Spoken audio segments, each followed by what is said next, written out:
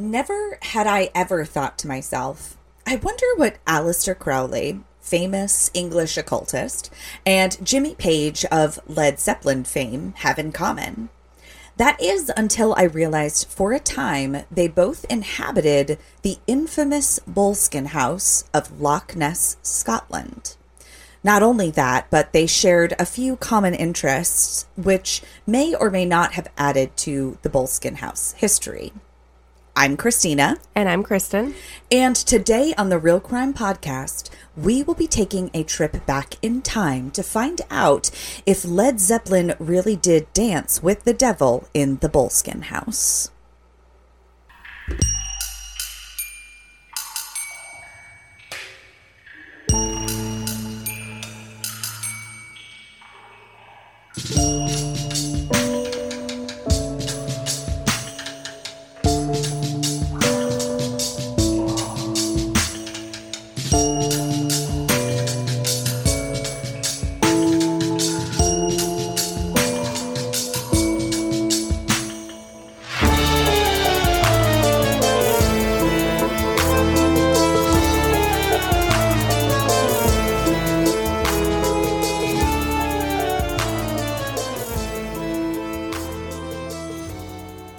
So once again, this episode here, no one dies. Woo-hoo! How exciting. That's good. That's really good.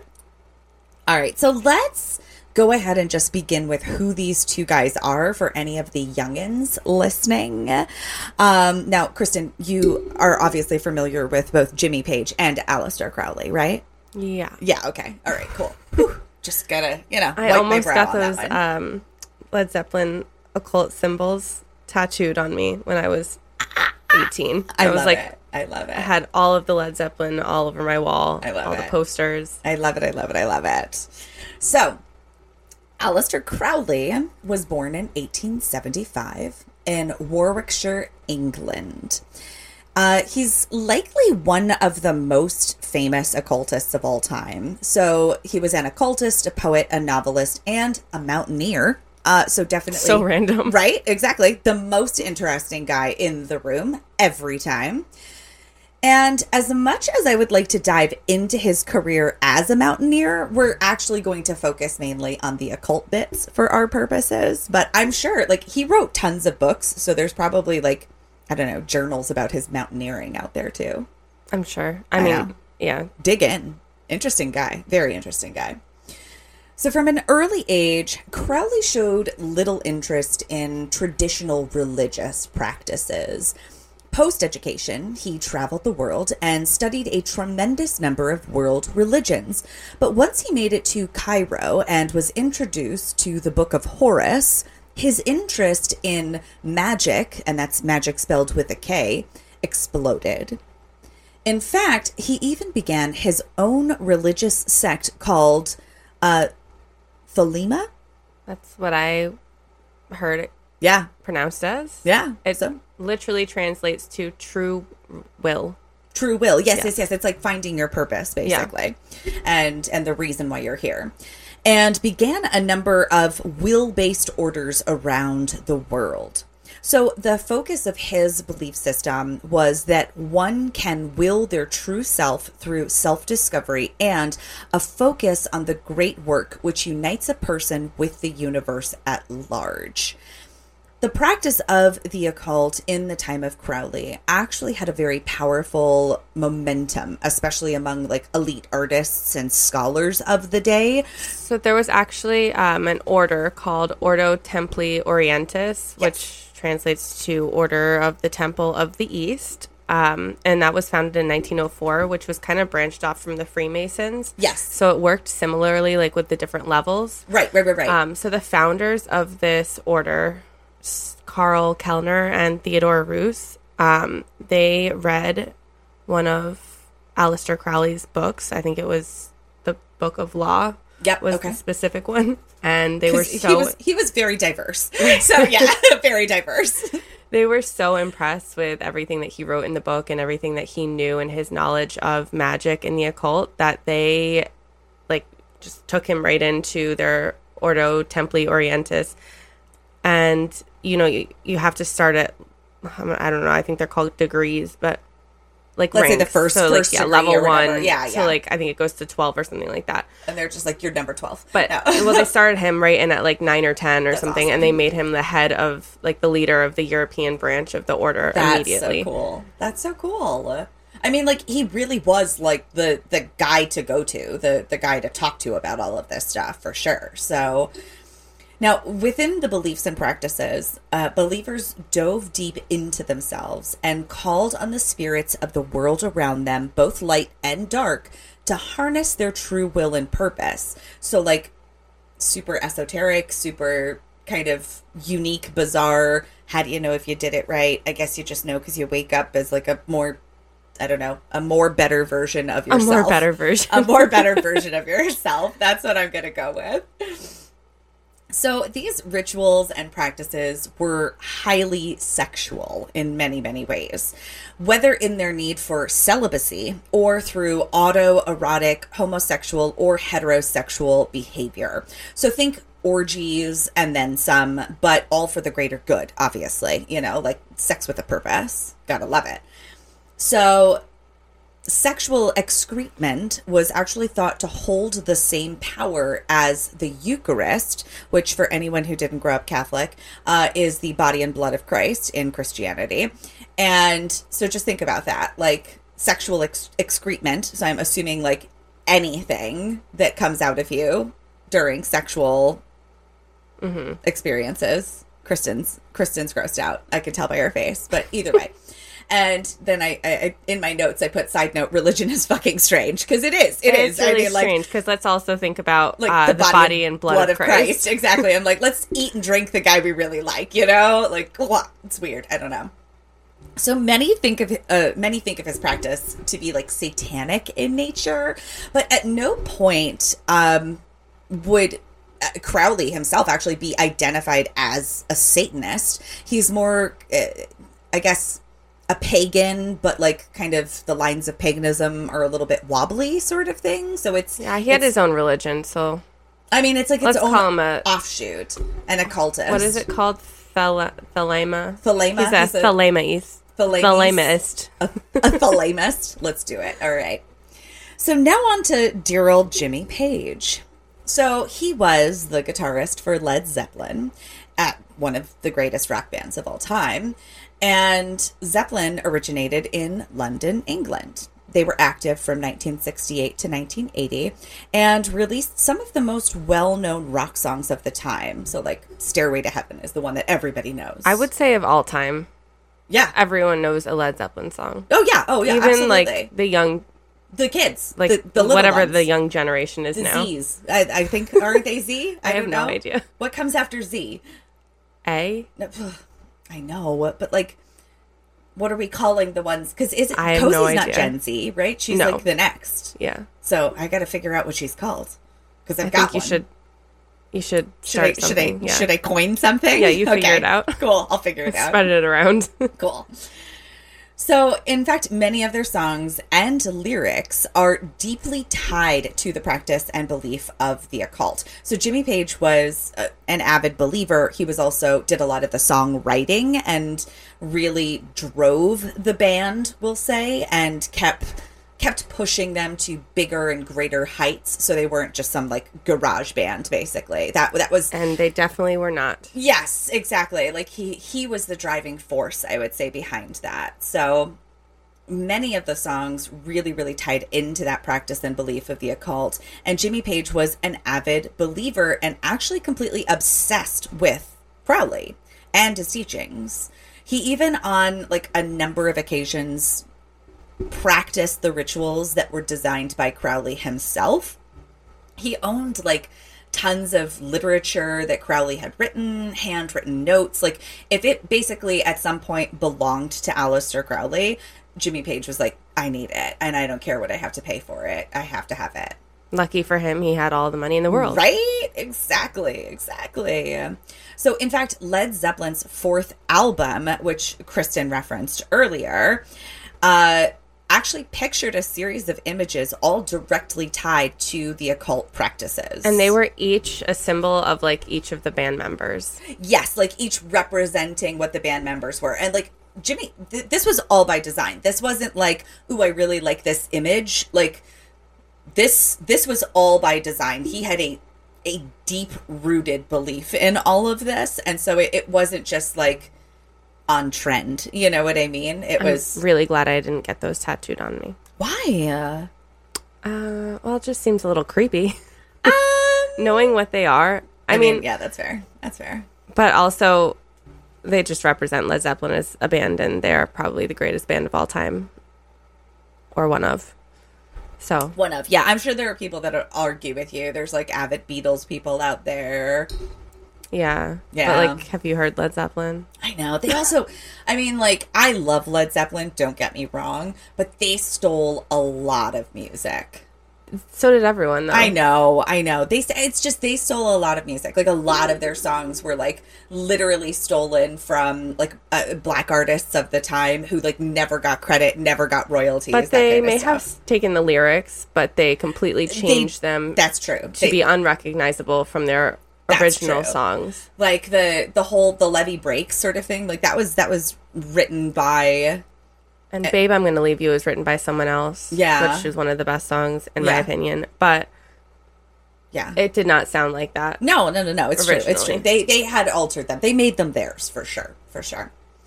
So outside of the occult, what brings these two boys together? You know? That would be the Boleskin house. So the Boleskin house, originally completed in 1790 in Loch Ness, Scotland, where, you know, the Loch Ness monster lives, was built on the land where a church once stood and actually has a tunnel leading to the local graveyard. Why? I don't know. I was telling this story to Cole last night, and just kind of like, and he's like, but why? Why at any point would even a church need a tunnel built to the graveyard? And I was like, I don't know, because they could have just like carried everything, I don't know, over. Maybe it's just that misty in Scotland all the time. Down. I don't know. You know, they go right from the funeral to the graveyard. They just slide on down into the grave. Gotta love it. So the story is that the church that once stood in the house's place, there was a fire set with the entire congregation inside of it. And I guess the doors must have been locked, but each and every member of the congregation perished. There are tales of early caretakers in the land roaming at night, returning the undead to their graves, as they had a tendency to get up from the graveyard and wander. It's one of those places where I think there's so much lore, it's hard to separate reality from the house, if that makes sense, and the land. Like the zombies weren't a real thing, you don't think? I don't know. They might have been. I mean, like, do you believe in the Loch Ness Monster? Oh my God. See, I don't know. A part of me, like, I want to believe. I want to believe in, like, that and Champ and, you know, like Nessie and Champ and all the little things that swim in the deep lakes, you know? Someone I heard said that Crowley actually opened the demonic portal or some sort of portal for Nessie to come through. That actually and that's came where through. She came from. So, and Cole said to me, like, when we were talking about this last night, he's like, well, when was the first sighting of... It was early. I was like, I think it's before. Yeah. I'm like, I'm 99% sure because it goes back to, like, the native peoples of the land and stuff sort of thing. So I don't think that he did that, but who knows? Who knows? Maybe he allowed Nessie to stay with us. I'm not sure. So weird. So the house, the Boleskin house, originally was built as a hunting lodge for the Fraser family. The home stayed in their possession actually until it was purchased in 1899 by Crowley. Then the real possessions begin.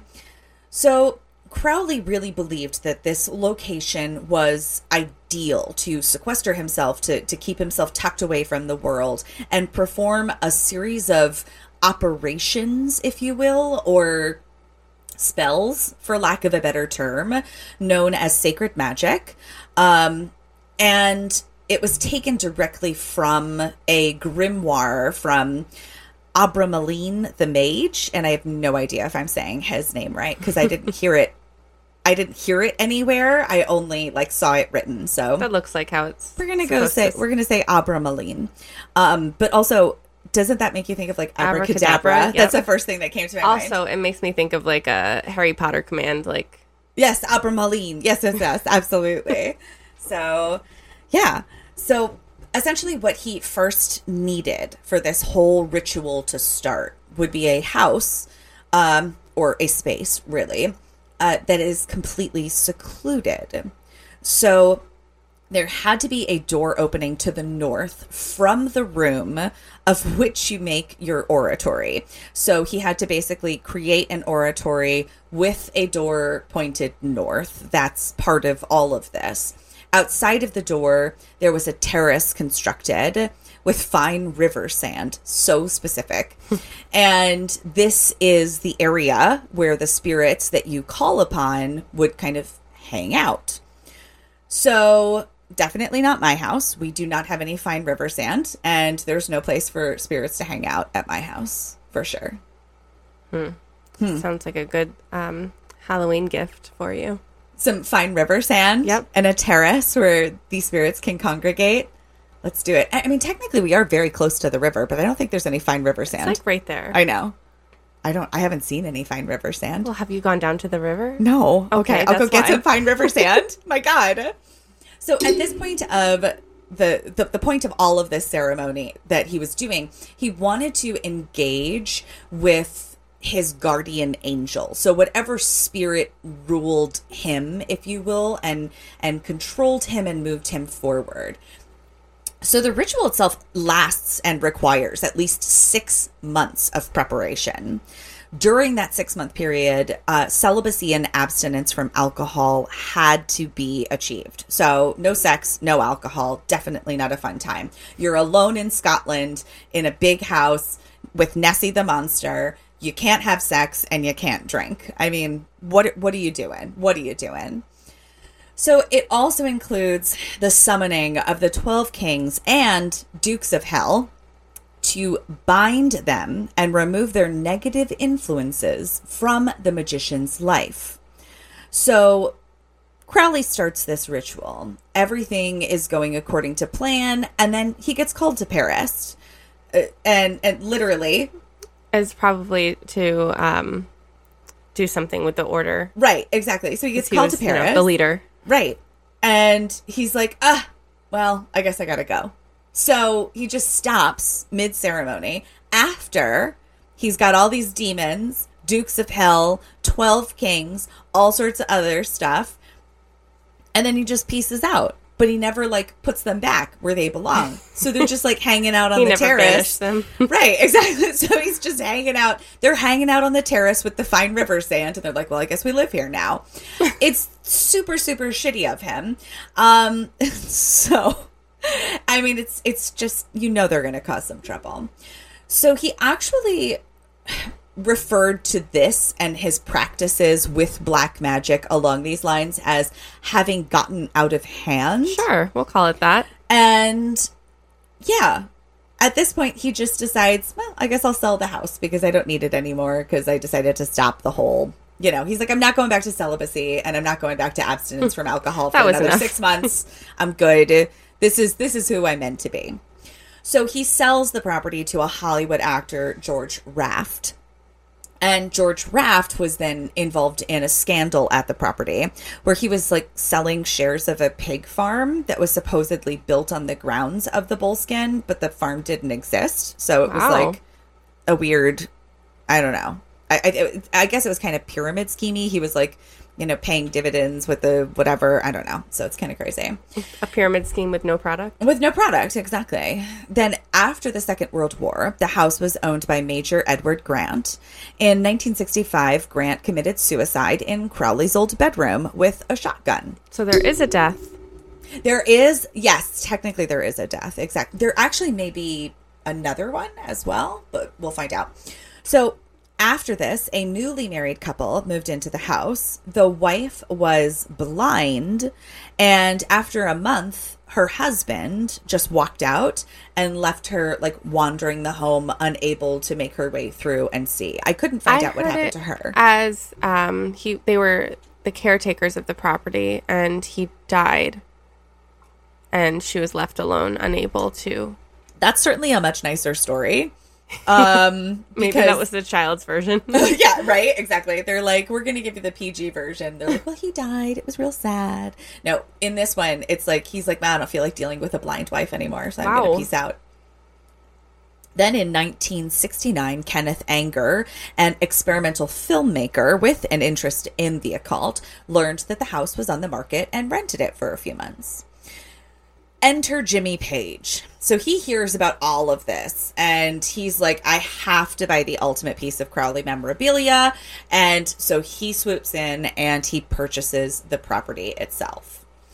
It was there within the home that Jimmy Page would once again dive deep into celibacy and sobriety and restart the once incomplete rituals of Crowley to truly be filled with the depths that nature and the power of the universe have to offer. Or at least that's how the story goes. In reality, from what I read, he spent very little time at the house. It was more just like the ownership of the house. Didn't he have one of his bandmates watching over it? It was like a friend. I don't think it was a bandmate. Well, yeah, that wouldn't actually make sense. Right, because he was on tour and everything. But it was like a guy he knew. And the guy he knew had like a great time there. Some experiences. Yeah, too. he definitely had some experiences. So it's basically just kind of this part of rock and roll history in a lot of ways. And the gentleman that you were referring to is Malcolm Dent. Yeah. So he's a friend of his. And Dent definitely entered into this as a skeptic. He was not into the paranormal, definitely not into the occult, but he soon started to experience like really strange occurrences. So after a few weeks, he would hear strange rumblings from the hallway, which would stop when he investigated, but then they'd resume after he like closed the bedroom door. So it was one of those, if he was looking directly at the space, it wouldn't do anything. I don't know. There was an old cartoon about a talking frog, and like the frog would only talk when like nobody was watching, sort of thing. It was weird. Well, isn't that like the old adage, does a bear shit in the woods? Yeah, no, it's true. It's true. It's like you don't know unless you see it, and like nobody's ever seen it, right? Right. So after searching the house, he discovered that the rumbling in the hall was supposedly the head of Lord Lovat, a former owner of the home, even though he was executed in London. So I guess it was like a ghostly figure of just the head sort of thing, kind of floating around and rumbling. Gotta love that. So Dent then, would go on to explain when asked about it that above Boleskin, there's a place, and I'm going to slaughter this one, called Erogie, which is supposed to be the geographical center of the Highlands of Scotland. Boleskin was then kind of like the nearest consecrated ground because it had that graveyard attached to it that they never moved after the church burned down. And it's thought that his soul or part of it kind of ended there. Just his head.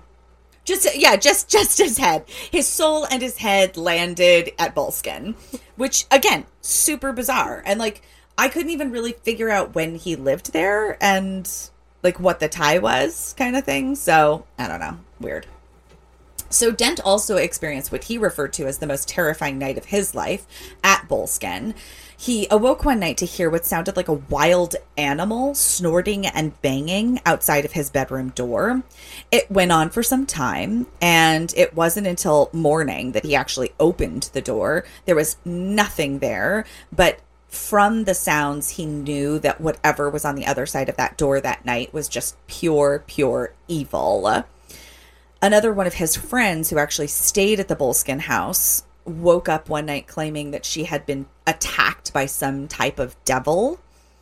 So other occurrences such as chairs switching places, doors slamming open and closed for no reason, and carpets and rugs rolling up inexplicably. That one's weird. I've never heard about that happening. No, that doesn't just happen. No, it's really bizarre. I mean, it actually failed to deter Malcolm Dent from leaving the property, or failed to deter him from staying, rather. And so he continued to live there. And on a positive note, he actually met his wife and raised his family there in the house. I wonder if his kids have any stories. I don't know. Kids are supposed to be able to see they're things. so much more in touch with everything. Wow. Yeah. So after the Jimmy Page ownership, I don't know why it's so hard for me, the McGillivray family, do you think I got that sort of right? Yeah. Okay, cool. Took ownership of the property from 1992 to 2002. They bought the house in absolutely awful condition. They stripped it down, but then Ronald McGillivray died in 2002 after it had been converted to a hotel. They refused to believe or discuss any type of demonic issues in the house. So they were just like, no, we're not going to even read into this. We're not even going to talk about it. After that, a Dutch couple purchased the property, and it was once again converted back to a private home from the hotel. And given that it was only used for vacations, when a fire in 2015 happened, it all but destroyed the property because there was no one there to stop it. They didn't have a caretaker there. So that's the second time this property has... It's just like randomly burst into flames. Yeah. Yeah. The house the house fire mysteriously started in the kitchen. There was no signs of arson or a defined reason. And it had definitely burned to the ground in the past. So it's really bizarre. Today, the property is actually being restored, and you can help fund the recreation if you have any desire to. I'll go ahead and link it in the show notes. But you can sponsor a brick or a stone to help build up the history again. I think they start at £250. What? Oh, wait, no, how much is that? Like $300. That's insane for one brick? Well, I don't know, maybe it's cheaper for the brick, but the stones, they have runes and stuff carved into them. They're pretty cool. I mean, it's pretty cool. Either way, it is kind of cool, and I kind of want to do it. But I mean, it's awesome, until the house burns down for the third time, because I'm sure it's going to happen. So... Yeah. All right. So that is our coverage of the Boleskin house in Loch Ness, Scotland. We hope you enjoyed this. And just want to take a moment to kind of touch base on the fact that we've had a lot going on in our hometown of New Milford, and to keep posted because we do have something planned for that. I think we are going to be doing a Patreon spin-off show essentially on the whole drowning in the Harry Brook River. So at least a long episode if we don't have enough for a spin-off. Right. We're going to try to get enough for a spin-off. There's a lot of information out there, and it's kind of wild, and it's some stuff that we've touched on before in the area. So I think it's going to be really interesting to kind of see as it all unfolds. But I mean, obviously, our hearts go out to the victim because it's a little too close to home for, I think, any of us. And it's just the wildest thing, and goes to show how terrifying mental health disorders can be. And so we'll keep you guys posted. Stay tuned with us and everything, and we will definitely tell you more. All right? Okay, bye. Bye.